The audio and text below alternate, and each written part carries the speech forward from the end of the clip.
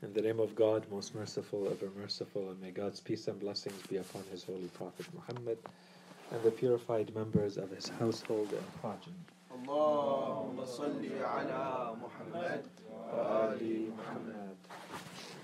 Okay, brothers. Assalamu alaikum wa rahmatullahi wa barakatuh. So this is our first gathering since we took a break for the month of Muharram, the season of Muharram. And we had one gathering where we went a little bit over the same topics that we addressed in the nights of Muharram, and now we want to go back to the series of lessons, discussions, call them what you want, that have to do with our belief system. So if you remember correctly, until now we discussed mainly the proofs for the existence of God, the attributes of God, and we reached the attribute that we refer to as divine justice, al-adl al-ilahi, and we said there are a few topics that are usually discussed in there. The first topic has to do with, there are two topics that are related very closely to the topic of divine justice, and those are what we call al-qada wal-qadar and al-jabr wal-tafwid. So al-qada wal-qadar is predestination and predeterminism. We talked about that. We said to what extent is our life predetermined, that to what extent can we believe in a destiny, can we change anything about that or not. That's one topic that's closely associated with the topic of divine justice. And the second one has to do with free will. Do we actually determine our own lives, or are they prescribed for us? And I'm not going to go over those two topics, but obviously you can see how they're interrelated. So one of them has to do with the extent to which we control the factors, circumstances, elements of our lives. The second one has to do with the way the world is created, and that includes human beings and us in it, and to what extent everything has been predetermined or not. And we said, in very short, we said that the manner in which the world has been created, there are many, many items, factors, elements in it that have been predetermined. This is part of the divine architecture, construction. Allah subhanahu wa ta'ala has decided a number of factors for us. And within our own lives, we also have been given a window, a playground, where we have freedom of choice. We have a free will to act as we need to act.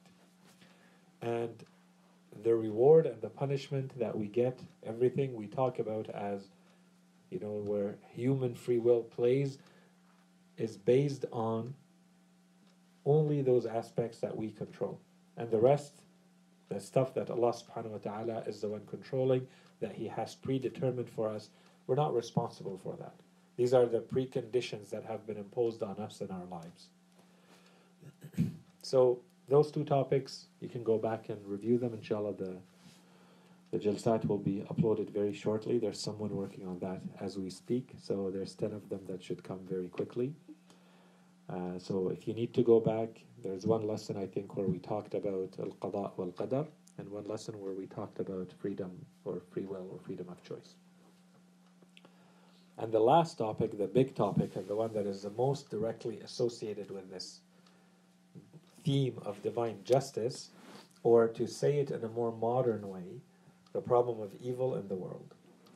So if we look around, we see that there are all sorts of issues and problems and difficulties that we encounter in our lives, and that we notice in the universe in general, just the manner in which the world exists. It's full of challenges and difficulties and problems and.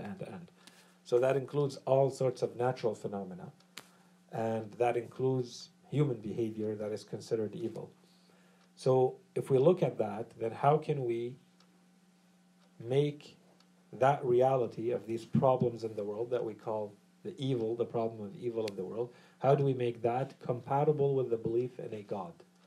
Especially the kind of God that we presented, with the attributes that we presented. So if it's a powerful God, if it's a knowledgeable God, if it's a God that has free will, if it's a personal God, then why would he create this type of world? A world that is filled with difficulties and problems and, in short, evil. And we gave, to a certain extent, all the elements of an answer to that. So today what I wanted to do to start with is make sure we understand why this topic is important.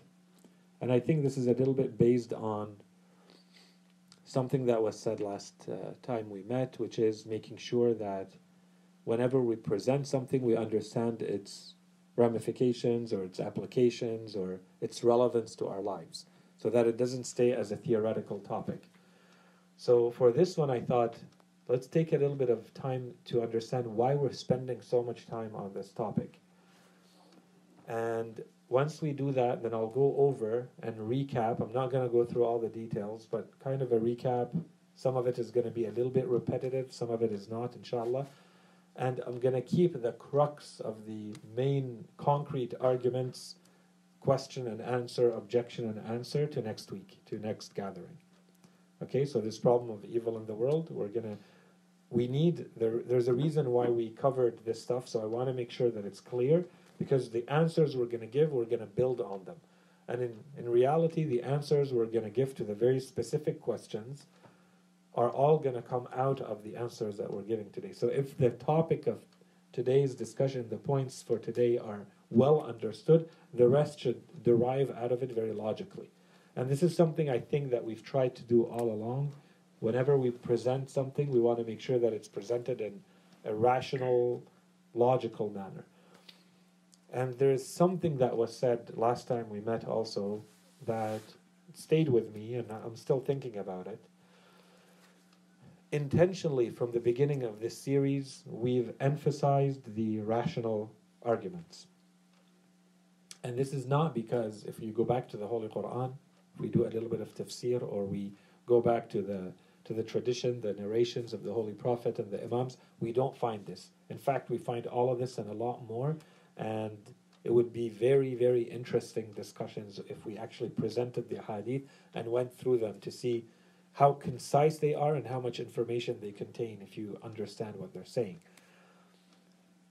But the reason why we're doing it this way is twofold. The first is that if we do it that way, it becomes a little bit heavier as a lesson, and then it becomes heavier for you to remember, because it's going to require, for every time that you want to think about a topic, to go back and remember all the verses of the Holy Quran and all the narrations of the Prophet that have to do with a specific topic, and then have them in mind, understand what they're saying, and that opens a whole can of worms. That's one. And so the main reason is, if we present it in a logical, rational manner, then hopefully if it's understood well enough, if it's really digested as a subject matter, then you should be able to much more easily present the information to yourself or to anyone else if you need to. That's one aspect. And the second one is, we always have to be careful, and this is why I didn't want to go into that. We have to be careful when we refer back to the Holy Quran or the narrations when we want to establish proof for beliefs. If I have not yet established all of these premises, if I haven't established that there is a God, and that there is a messenger and a prophet, and that he was sent with this message, and that part of this message is the Holy Quran, and that there are also narrations that come, if I haven't established all of that before, I can't just jump into a discussion with someone and say, but the Holy Prophet said. To you, that's the Holy Prophet, but to them, that's not.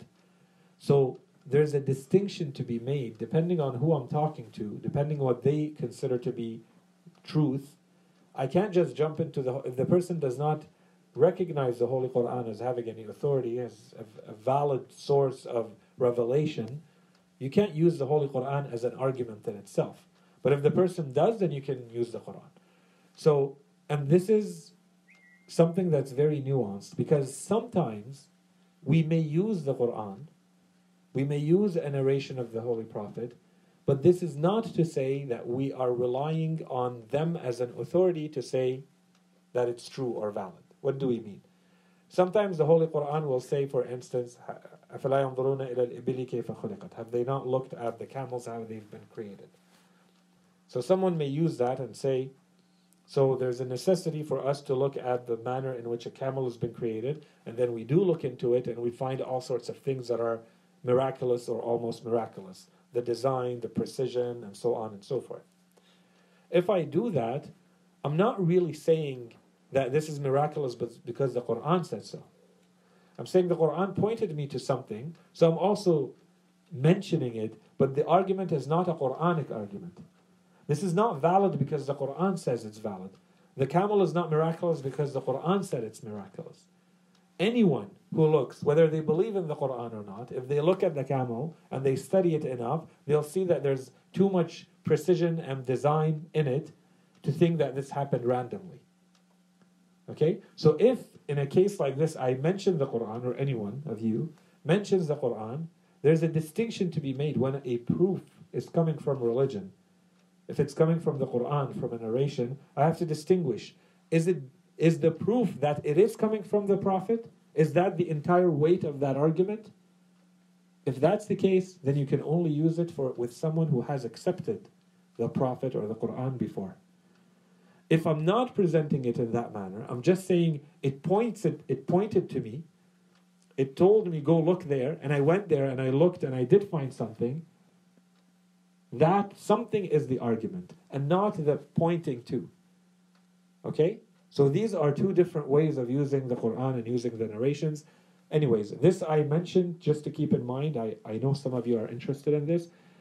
All this to say, this is the reason why we have not used the Holy Quran and the narrations until now. And there was an interest, let's say, last time we met, to talk more, to be acquainted more with our books of narrations, with the Holy Quran. And so I'm not forgetting that. I'm going to think of the best way to incorporate that in these discussions, or maybe add another component and cut this one shorter. Okay? So keep all of that in mind. So let's go back to our topic.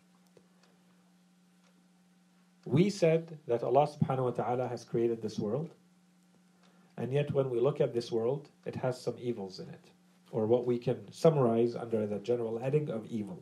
Problems, difficulties, challenges, things that we don't really understand why they're there. And we gave answers, and we're going to recap them. But I'm also wanting to emphasize more the importance of the topic itself. Why has this topic become important in Islamic studies? That's one. And we gave a partial answer to this, so I want to complete it. And that's more theoretical. So that's for those of you who are more interested in that history and theory of that. And then more for us, why is this topic important for any believer? If you are a believer or not, just a normal human being who wants to think about this topic of evil in the world, why is it important that you actually do spend time and put in a little bit of effort to make up your mind about this problem, about this issue? It may seem that it's very theoretical, it's very philosophical, but it's actually very important and determining for you as a human being, where you position yourself with regards to these evils in the world. How do you view these evils? How do you interpret them? Because depending on where you land and what you decide is going to change the way you view the world, you interpret the world. Okay, so here I have seven quick reasons why this topic became important and possibly why it may be important for us. The first one, this is the one that I didn't want to spend too much time on. I think we explained it enough, and it may not be relevant to all of you. So I go over it quickly unless there are questions about it. This heading in Arabic is usually called Al-Adl al-Ilahi. This whole topic that we're talking about, these three subtopics. So Al-Qada al-Qadar, Jabr Tafweel, so freedom, free will, no free will, and the predeterminism or destiny, predestination of the world, too, and evil in the world. These three topics are usually studied under the heading of Al-Adl. So today, when you're very young and you're learning your pillars of religion, you're told that there are 5 of them, and you're told Al-Tawheed, Al-Adl, Al-Nubuwa, Al-Imama, Al-Ma'ad. So the second one is Al-Adl. And Al-Adl if you study al-adl, these are the three topics that you study under it. Of course, there's many other minor issues that are studied, but the big ones are these three. So we said al-adl al-ilahi, as its name indicates, is basically saying that God is just, or that's why we call it divine justice. But if you think about it, divine justice should have been studied under Tawheed. Because in Tawheed, we study the existence of God, and once we establish that God exists, we study His attributes, His traits. What kind of God is it?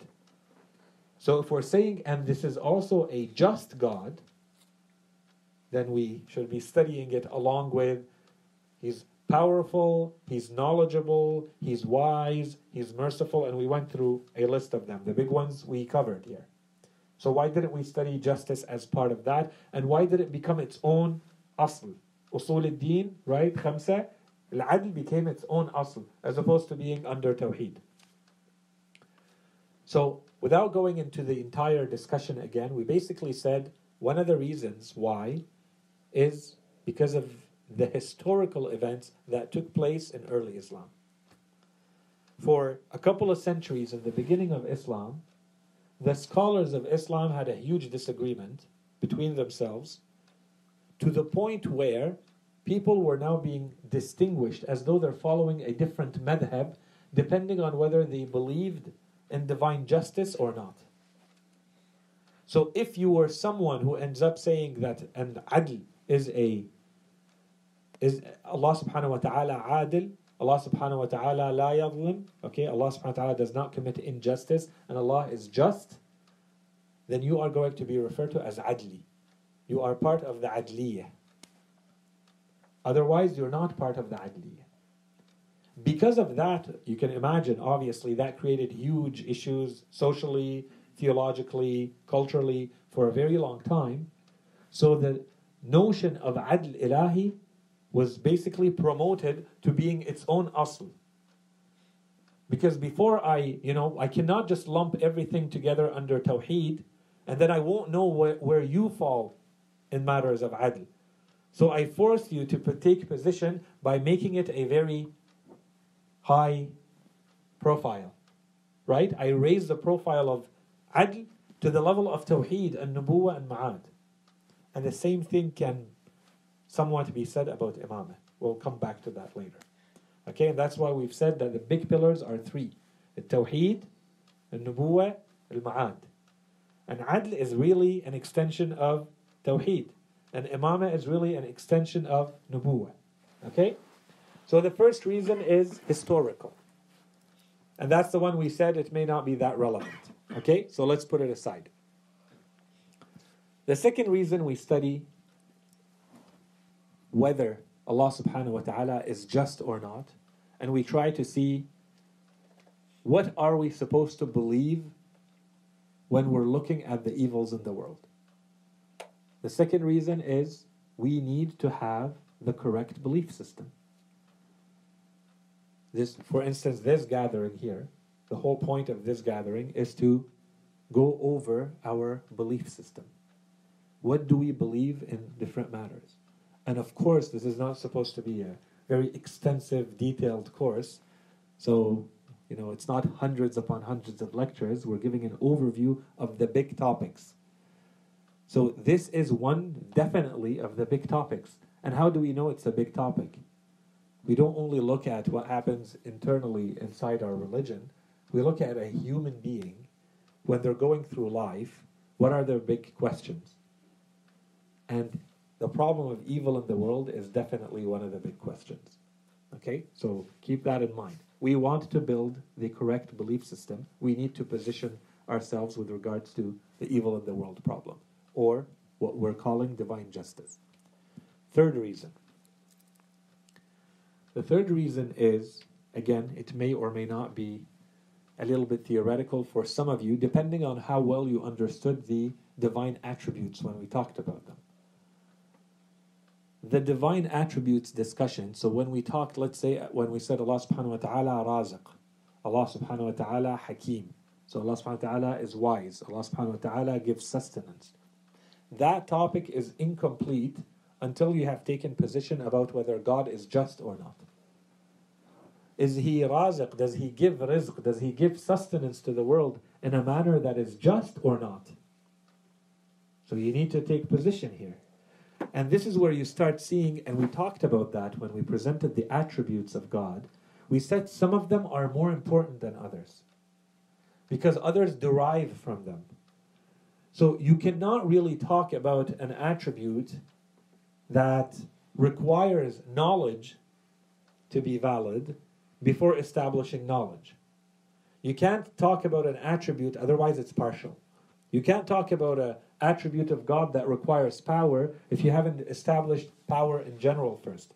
So you have to establish qudra, you have to establish qadir, all-powerful first, and then you establish all the attributes that fall under qadir. Okay, well, the same thing with adl. If Allah subhanahu wa ta'ala is not just, then it changes those attributes. So it's very important for stuff that we've already covered, which falls under tawheed. The next factor of importance for al-adl al-ilahi are the usul al-din that we have not covered yet. Depending on what you believe in matters of al-adl al-ilahi, whether God is just or not, it's going to change your belief about nubuwah and religion in general, so about prophethood and what the prophets are sent with, and whether they even need to be sent or not, and ma'ad, afterlife. Depending on what you believe about the problems of evil in the world and whether God is just or not, you're going to have a different view, a different position about how Allah subhanahu wa ta'ala is going to reward you, how Allah subhanahu wa ta'ala is going to punish you. So this is all going to be covered in al-ma'ad. But if I have not established divine justice first, I cannot say, and because God is just, then this is going to be the reward, or this is going to be the punishment. Okay? The same thing can be said about nubuwah. So this becomes kind of like a link in this chain of beliefs. Al-adl al-ilahi becomes very important. We're gonna, either we say it's implied, everybody agrees with it. But what we saw is actually everybody does not agree with it. And I'm going to come to the important point at the end to remind how, to the extent to which this is not agreed upon. The three last reasons, quickly. The first one, I think, is the most relevant and most important one, and it's a psychological reason. So for every human being themselves, as they go through life, psychologically, life is going to be different for you depending on whether you believe in a God that is just or not. And the majority of the problems that fall under mental health as a big theme have a direct link to this topic. So if I think that life is miserable and depressing because of all the issues and all the problems, and it has no meaning, and I have too much stress because of that, and I don't know what to do, and I don't know what's the next best thing for me to act on, and so on and so forth, and all of that is because you are not really convinced that there's a just God in there somewhere. You are unhappy, you are lost, you are confused, you are unsure about the type of world you live in. You're unsure about the type of God that has put that type of world in front of you to deal with. Okay? And a lot of the issues that today are under the general heading of mental health, this is a good starting point for someone to really understand this, this chain of beliefs from, is there a God? What kind of God is it? And more specifically, how just is He? And what is the real meaning of divine justice? Okay? And we said that's why I'm keeping the more concrete, tangible questions about this to the next gathering. Okay? Keep it in mind. The next, so that's more at the individual level. But there's also a collective level. So if as a society, as a community, as a religion, as a madhab, as a school of thought, you say my belief system is based on 5 pillars, and the first one is God's existence and attributes. The second one is His justice. So justice becomes your second value, your second belief element. If this is what you're presenting to the world and what you actually believe, it already signals the importance you're going to give to justice. And this has a social role. You're basically going to be part of a community, internally and what you're presenting to the world, where justice is extremely important. And this is not the same as someone who, justice might be an afterthought, something secondary. You're openly placing divine justice, or justice for short, as one of your main beliefs. So there's a God, and I believe in justice. And this justice is not just random. I didn't just make it up. It's because it derives from God's justice, which means that this is the type of society we're supposed to build. This is the type of world I have to aspire to. This is what I have to work towards. Whether you want to be activist about it or not, it clearly signals the kind of belief system that you adhere to, which is completely different from someone who, is going to be a lot more wishy-washy, a lot more relative when it comes to justice. What does it really mean? And no. For us, it's loud and clear. Justice is part of our belief system. So if you believe, and this is a big topic that we're not going to talk about now, but the link is very clear if you think about it. What we try to do, what we try to create, what we think exists in the world is supposed to be a manifestation of God, and a manifestation of what we call divine manners and divine attributes. So this is when we're going to talk about prophets and we're going to talk about imams, we're going to see that they are representatives of God on earth. So if I establish divine justice, I'm also going to expect, of course, not in the absolute divine sense, to the sense that a human being can be, I'm going to expect every human being to be just. If God is just, then He expects human beings to be that way. If you go back to the fitrah, if you go back to your nature, to your instinct, you're supposed to be just. You're supposed to recognize justice. And if it's not there, you're supposed to work to recreate it. Okay, so this is a social component, the social dimension to this whole theme. The last reason, let's call it, for studying this topic, or the importance of this topic, is that from where I'm sitting, as I look at the books and the lectures and the debates and let's call it the intellectual landscape of the world, okay? Anyone who's interested in what's going on at the intellectual level in the world,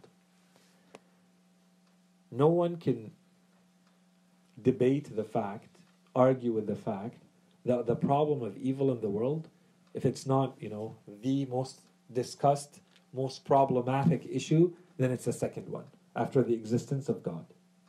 And that changes everything. And we've talked about that. We said human beings fall in two categories. Either you are a theistic human being, and that everything else follows from that. So there is a God at the center of your worldview, and everything else is a detail of that. Or you're not. And then everything else is a detail of that. And if you haven't done that reflection, you need to do it at some point. Okay? To be consistent with yourself, you need to make that distinction clear for you. You have to know, who are you as a human being? And the first question is there in your worldview, in the manner in which you experience the world and you interpret the world, is there a God at the center or not? Everything else becomes a detail of that. This is what's going to make you put energy in one place and not in another. This is what's going to make you follow a desire or not follow a desire. If that question is answered, everything else just should follow logically. Sometimes it's very obvious, sometimes it needs 2 minutes of thinking. But everything derives from that. The issue of evil in the world is almost like that. Today, if you go through the books, let's say, of the existence of God, there are huge philosophers and thinkers, some of them, the big Christian apologists, those people who, they're trying to evangelize others trying to present the gospels to the world and the good news and all of that, even for some of them, even for some of the thinkers who have written books trying to prove to everybody else why God exists, if you go through their books, if you listen to their lectures, some of them, for instance, in one book, there's an author who says, what I'm going to do in this book is I'm going to make you go through my thinking for whether there is a God or not. And the guy is an expert in probabilities and statistics. Okay, he's a mathematician. And he says, I'm going to come at it from my angle. So I'm going to look at the probabilities, whether there is a God or not. And so he goes through the arguments. And at the end, he proves that God exists. God most likely exists. So I believe in God. And it does not make sense mathematically for me not to believe in God.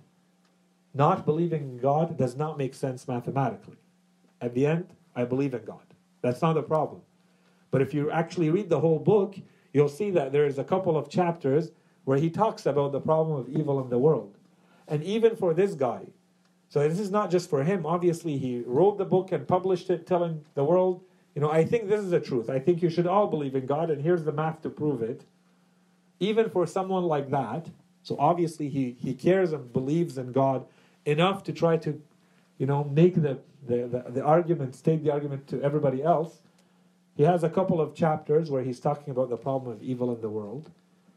And in there he says, because he's going for, so based on all of this is every chapter. Based on all of this, and he presents a whole lot of information, what's most likely? That there is a God or that there isn't? And when he talks about the problem of evil in the world, his conclusion is, most likely there isn't. Okay, so those are, in his mind, when he goes through the problems, the challenges, the difficulties of the world, he says most likely, if you look at only that, then most likely there is no God. Why am I talking about this? Because I'm saying that the issue of evil in the world is a big one. And it's not only a big one for like us trying to impose it as, and this is one more thing that's part of the curriculum, everybody should be studying it. No. It's that everybody who is, a thinker in the world has to at some point be very clear how they're positioned about the problem of evil in the world. Is there evil or not? I don't think anyone, who's a realistic human being can say there is no evil. It's just how do you interpret it, and then where do you position yourself with regards to why is it there? Is it compatible with a God or not? So I'm saying even those who believe in God have a huge problem with the problem of evil in the world. This is not clear in the mind of most people, one. And then this is one of the main tools used against those who believe in God. So if you go to the Richard Dawkins and the Sam Harrises and the others, of course, in 30 seconds they'll say, well, if this is the kind of world we live in, there cannot be a God. And if there was a God and he's all-powerful like you state, then he wouldn't have created this world. And, if he did and he still did it this way and he could have created something else, then he's a jerk and why would I worship that kind of God? End of story. Right? And it's simplified like that and that's it. And if you can't answer me in like the next 10 seconds and it's, you don't know anything and, you're backwards and you're, they're not very illuminated or scientific mind or all of that. Okay, so the problem of evil in the world is a big one for all of these reasons. And today, specifically for us, as people, as communities, as a religion, it's a big one too. And we need to address it. Like, you have to give it its proper value and its proper weight and importance. Just like the problem of, does God exist or not? And we went through those proofs and inshallah everybody understands them and they feel confident, talking about them. Okay, so very quickly the recap of what we have said so that we can build on it and kind of wrap up the topic in the next time we meet. So now we're just talking about the generalities and the high level. What have we said? We have to start with the first question. What do we mean when we say adl? What do we mean when we say justice? If you look at the language, adl, okay, there's two big meanings that we refer to. The big one, linguistically, in the language, when you say, and I'm always going to try to do that, and you should have that as a reflex too, the word may have a different meaning in Arabic in general versus how it's used in theology or how it's used in fiqh, in law, okay? So always keep that in mind. They call the first one المعنى اللغوي والمعنى الاصطلاحي, the second one. It's a term. When something becomes a term, it's being used in one specific field. If you use it in another field, it may have another meaning because it's a term. It's not just a word in language in general. Adl should usually mean, for anyone who hasn't thought about anything and you just hear adl, you should have an equal sign in your mind. It basically is an equal sign. Right? So if you think justice, there's two sides and there's an equal sign between them. That's justice. Right? So this is what we would call equality. Equality would be adl. The truth, however, is that when this is applied to human life, how we live as human beings, this is not what we actually do. There was a time when it was all about equality. Today, even in these societies that have gone through enough mistakes and enough problems, they themselves do not believe in equality. So there's another term that has been introduced, and that's equity. Right? So how do you establish equity? You don't look at the beginning, you look at the end. You can't say everybody has to start equally, because some people have been disadvantaged by their lives, by their social conditions, by this, and that you cannot expect people to perform in the same way. So what you're going to try to do is to create an equal opportunity for everybody at the end, not at the beginning.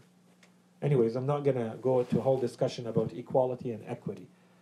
If you look at something only by itself, and you expect, let's say, the same behavior from different entities, and you don't care what the entity doing the behavior is, you're going to say that's equality. I expect people to, be well-mannered, and if they enter a museum or a library, they cannot just start, running around and making a lot of sound.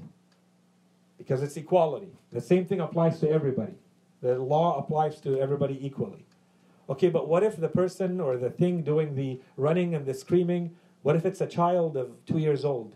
You're going to treat them the same way as a 40-year-old, scholar coming from university? No. Are you going to, if you look at, a chimp, an ape, a chimpanzee is brought into the place and he starts running and making sound, do you have the same expectation? No. What changes here? The behavior is the same, but it's coming from a different entity. So you have to apply equity here, not equality. So if you look only at the end result and you say, well, one type of being has wings, all beings should have wings, because that's equality. Then you're going to say, of course God is not just, because he is not applying things in an equal manner. Yeah? So are we saying justice is equity and not equality, or we're not saying that at all? We're saying that someone who has not studied religion, has not thought about it, might start, their initial thought would be, justice equals equality. And we're saying it definitely cannot be equality. Okay? It has to be equity. For when we say God is just, what we're saying is God is applying equity, not equality. So just like when we looked at, let's say, the running and the screaming in a museum or a library, when we look at the world, we have to look at how does God give resources? How does he apply whatever he applies in the world? Does he apply it in an equal manner, or does he apply it in an equitable manner? So our claim is Allah subhanahu wa ta'ala applies it in an equitable manner.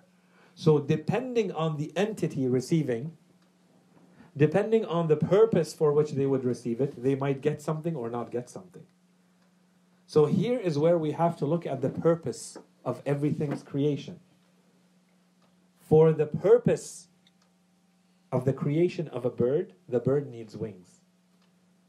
For the purpose of the creation of a human being does not need wings. For what they were created for. They were given other tools that were not given to the bird. Okay? This is equitable. I'm going to give each of you not the same thing.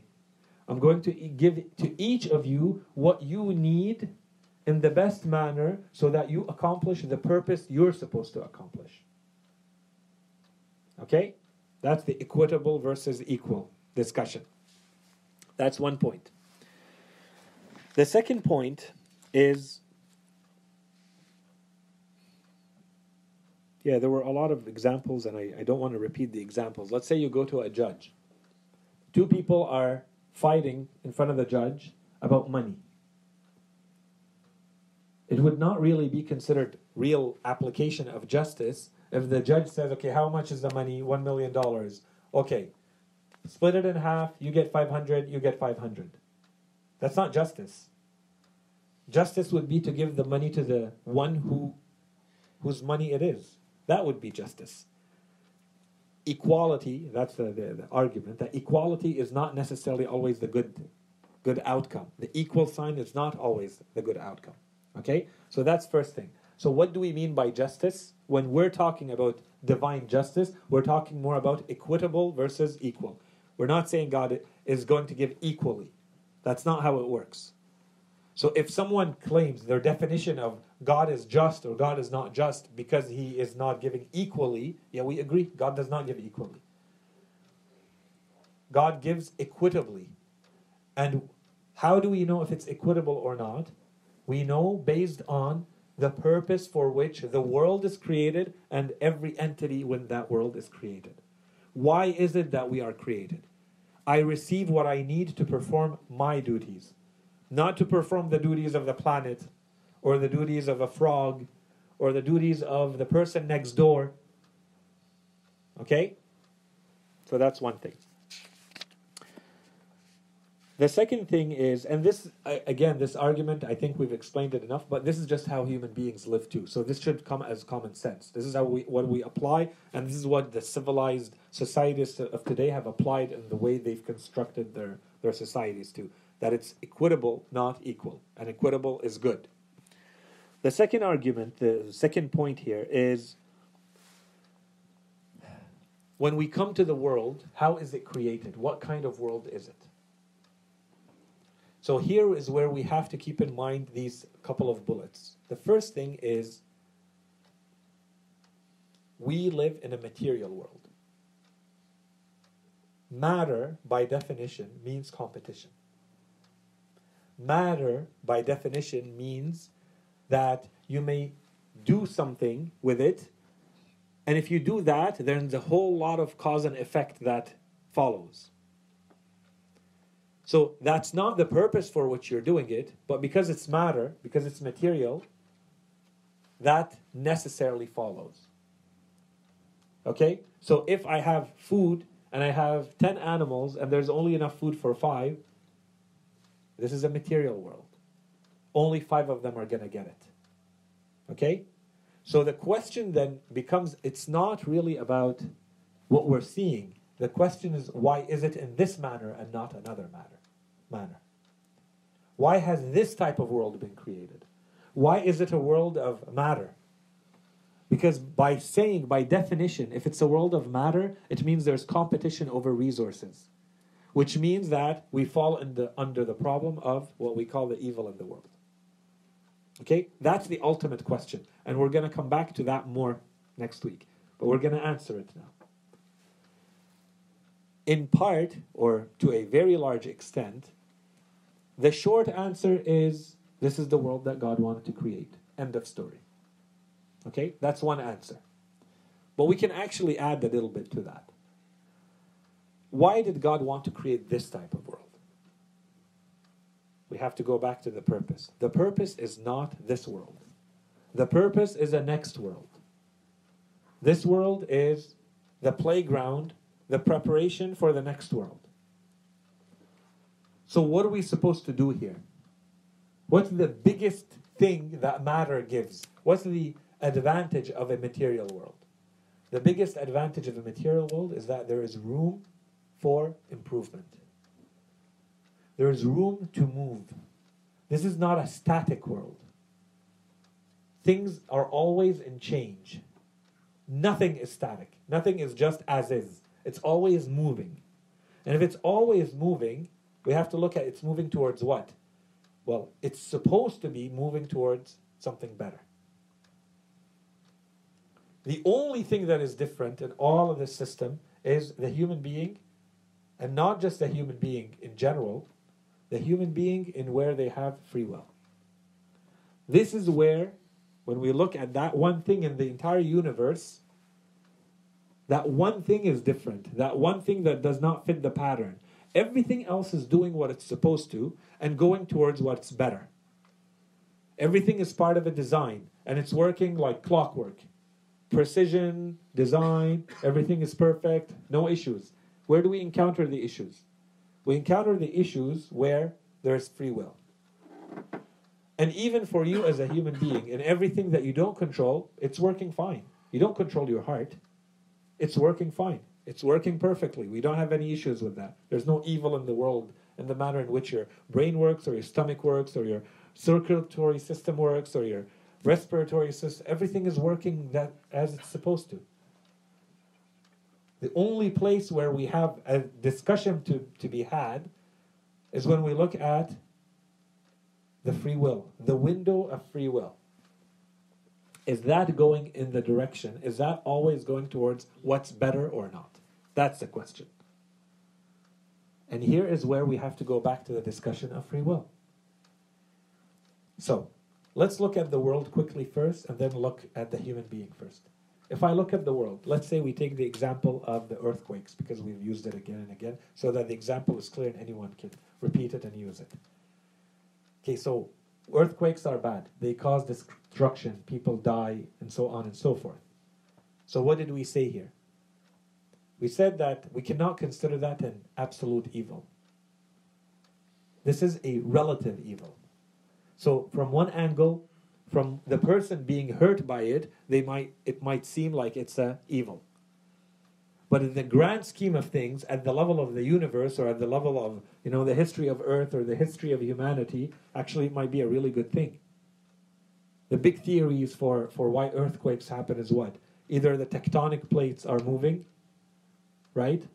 And why do they move? One theory says it's because of everything happening from below. So the gases and the heat in the middle of the Earth, the center of the Earth, are causing the tectonic plates to move. And that's a part of the reason. What's the other part of the reason? They say it's because of the moon. The moon has a gravity on Earth that's always making everything on Earth shift. So it's as simple as what they call the ebb and flow of the ocean, right? So at night when the moon comes out, there's gravity that wasn't there during the day that pulls the water back. So if you go to the beach, you'll see that the water is really, really much further on the beach than it is during the day. It could be, hundreds of feet in certain places. Why? It's because the ocean has been pulled back by the gravity of the moon. Well, if it's doing that at what we can see, it's also doing it what we can see, and over time, like making the crust of the earth move, which what we call earthquakes. So that's all bad? Well, actually, maybe not. Because when those things happen, it allows human beings to live in areas that they could not live before. Of course, not the day of. But if you look at 200 years later, that land that was completely barren, maybe now it's a completely fertile ground where you can come and plant things and have agriculture and build an entire civilization because of an earthquake that happened. That's an example. Another one is the minerals that will come out. There's no way for us to get to those minerals unless we dig for, 200 years. And then suddenly all those minerals have come up. And now human beings have a source of fuel and energy for hundreds of years. It's easy to say all of this is evil. Actually, it's an evil where we've built our entire civilization upon. Or if you look at the moon, and there's not time right now to talk about the moon, a lot of researchers have said if there was no moon, life would not have ever started on Earth and would not have been sustained on Earth. We need the moon to have life on Earth. And this is a huge topic. Go back, there's entire documentaries and books written about this. So it's easy to say earthquakes are bad. Yes, an earthquake may be bad for someone experiencing the earthquake in a negative manner, but that's relative. It's not an absolute evil. And the fact that there is a moon and that it has gravity on Earth has much greater good than evil. But are there some negative impacts from that? Yes. This is what we meant when we say it's a material world. For me to have that outcome, which is the greater good, I have to be willing to accept the relative evil in there. This is the kind of world that we have. We go to a human being. Is it better for human beings to exist or not to exist? In philosophy, very quickly they'll say existence is better than non-existence. Okay, so now there is existence. It's better for human beings to exist than not to exist, so God creates them. Is it better for an entity to have free will or not to have free will? It's better to have free will. Otherwise, this table can't go anywhere. It doesn't have free will. And I have free will, so I am a higher level of being than this table. And I can determine for myself what happens. Okay, but this is a problem. So, because of that free will, so my existence in itself is good. My free will, my having a free will on its own is a good thing. Now I may decide to use that free will to do something evil with it. So is there evil? Yeah, there is evil. Is this an absolute evil? No, it's not an absolute evil. It's a relative evil. For God to allow free will to exist, He must allow evil to come out of that free will. And that's the greater good. The greater good is not that everybody does good. That's not the greater good. Not for the kind of world that God wanted to create, which is a test and a playground for us to see what we're going to do with the free will we've been given. For this kind of world, the greater good is to give free will. It is to put the moon so that it creates gravity. Will that gravity sometimes create an earthquake? Yes. Will the people sometimes use free will to do evil? Yes. But that's part of the type of world that it is. To have the greater good, you have to be willing to live with the relative evil. Okay. The next question then is, so why is there this relative? Why did it have to be this type of world? And in short, and this is what we're going to explain a little bit more next time, in short, it's because of what God wanted from this world. Why does it have to be in this way? Why does it have to be a world where there are evils and where there are difficulties? So we gave a partial answer. One, it's a material world. Two, it's a greater good. Okay, but couldn't God have created one where it doesn't have to require this additional relative evil from time to time? Or a lot of relative evil, but all that relative evil compared to the grand scheme of things is still very relative. Couldn't God have avoided that and created a world where that doesn't exist? Of course He could have. With everything we've said, of course He could have. But that would not have created a world that satisfies the purpose for which this world is created. Which is what? Which is the test. Which is to see how we're going to handle the difficulties. The difficulties, they are secondary, but they are an intentional secondary. It's not an afterthought that God created the world in a way, and then He realized, oh, whoa, wait a minute. If I put the moon here, now it's causing earthquakes. I didn't think about that, but you know what? There's more good in here, so let's just keep it going. That's one way. If we don't finish the argument and say, no, even that earthquake that's happening as a result of the gravity of the moon, that was intentional. Okay? And this is what we're going to drill down, because we can't give one answer. Here there's a lot of answers, and we're going to lump them into 4 or 5 categories. And here's where I think it might be good and important and relevant for us to go a little bit more into the ayat and the ruwayat. And then when we go there, you'll see what the verses mean. They're not contradicting each other. Why are there difficulties and problems? Sometimes it's for our own good, and sometimes it's for the good of someone else. Always for the greater good. Always. But it doesn't mean the greater good is not always going to be my good. Me personally. And a world where it's all about me, would not have created that purpose. And it would not be the best world for me to end up in heaven or hell at the end, which is the entire purpose. where do I want to land, and am I willing to do what it needs to be done to land there? That's the point of this world. And I'll finish with this, related to the topic. As we've said all along, always keep this in mind for the issue of evil in the world. If all you want to look at is the life of a human being from birth to death, and you want to count, let's say, for every evil that they encounter and every issue that they have, there are some people, let's say, for every problem and issue, you put a minus. And for every good thing and every pleasure and every desire and every comfort and luxury, you're going to put a tick or a plus. Some human beings are going to get a lot more minuses than ticks and pluses. Some people have very difficult lives. Some people have, and of course, an evil and an evil are not going to be equal. Okay, one of them is going to be a huge evil, and the other one is going to be, I didn't study, so I flunked an exam. Yeah, that's a difficulty, but that's not the same as, someone who's murdered, let's say. Okay, so not all the evils are equal here. And if we look at all of that, there are people who have very difficult lives. There are people who are going to be a lot, with all the explanations that we're going to give, there are people who are going to have a lot more minuses than pluses at the end.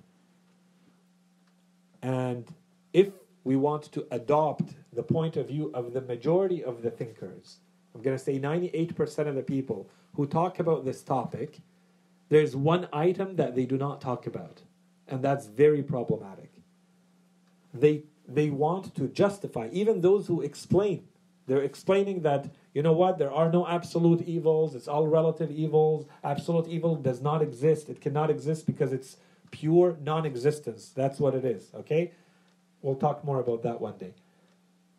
Evil does not exist, and we have all the reasons, and here's why you have to accept the world as it is, and so on and so forth. Those people are trying to show that God is just and the world is a good place. But that's not very realistic, because there are people with a lot more minuses than pluses. So there will not be an answer to this question unless we add that one item at the end, which is, it's not about this world. If you want divine justice to work, you cannot say this world is fair between the moment you're born and the moment you die. That's not fair. It's not going to be fair. For some people, it's going to be a much nicer, much more comfortable life, and to some people, it's going to be a horrible life. And the majority of people are somewhere in between. Okay? Where it's going to become a just world is if you add, and there's an afterlife, and that you're going to be rewarded, and that nothing is lost, and that every effort you put in, you get reward for, and every act and every difficulty and every, it's not about what you accomplish as an accomplishment, it's what you had to do it, to get there. It's all about your effort. It's all about the energy that you have put in. So someone who puts in more energy is going to get more reward. Now we're starting to create a system where it's going to be just. If I have much more difficulty in this life, and I say that this is not lost, that's a completely different system than saying, no, this world is fair on its own, just this world, on its own. By the time you die, everything, karma and everything will have played out in a way that is just fair for everybody. That's just not realistic, and it's not true. Some people are going to have much tougher, much more difficult lives. Some societies are going to have much more difficult existence over hundreds of years sometimes than others. How is that fair? On its own, if you're only looking at this world, that's not fair. The truth is, it's not fair, but it's not meant to be. But it's not meant to be because what's meant to be is that you realize that there's another world and that these two are part of one. This is where the issues, the tests, the difficulties happen so that everything is rewarded one way or another as soon as you die. And then you're told, how did you perform? You were just in the exam. You are in a 3-hour exam right now. Of course, it's tough. Some questions are tougher than others. Some people may have a more difficult exam than others. But that's not the point. The point is you leave the exam and you get something for what you just went through. Okay? So this is always going to be the final point. Always keep in mind, if you're in a discussion or you're thinking about it, do not limit, do not reduce the entire discussion of evil in the world, difficulties in the world, problems in the world, to what happens to the life of a human being between the time they're born and they die in this world. If you do that, you're not going to be able to find your answer to how is this world fair. It's not fair. That's not the point of this world, to be fair. Otherwise, someone like Imam Hussein alayhi salam would not be killed. That's not a fair world. That's not the point here. And people at that level of wisdom and understanding, they realize that. That's why they don't care. They're not trying to make it fair. They're trying to do what they can for themselves and for everybody around them to create the best world possible here and in the next. But that doesn't necessarily mean that it's going to be fair for everybody. And if you live in that world, then you're going to have a lot of problems trying to justify why there's so much evil in the world. Okay? So next time we meet, inshallah, we're going to go into a lot more detail and give concrete answers. How come is it, we're going to talk about specific people, like you and I, and people we know. How is it that there are people who have problems in their lives? So we gave the general answers. We're going to drill down and give the categories of answers. Why is it that sometimes people get a horrible disease and they die too young, or they have children who have a sickness or an illness, for instance, or. How do we justify that? We gave the elements, the main principles. So what we're going to do next time is we're actually going to drill down into the specific answers to those questions and repeat some of the objections that we've said before about this whole topic. So what do we do about death, and what do we do about problems of evil in the world in general? Okay? وصلى الله على سيدنا محمد وعلى آله الطيبين الطاهرين.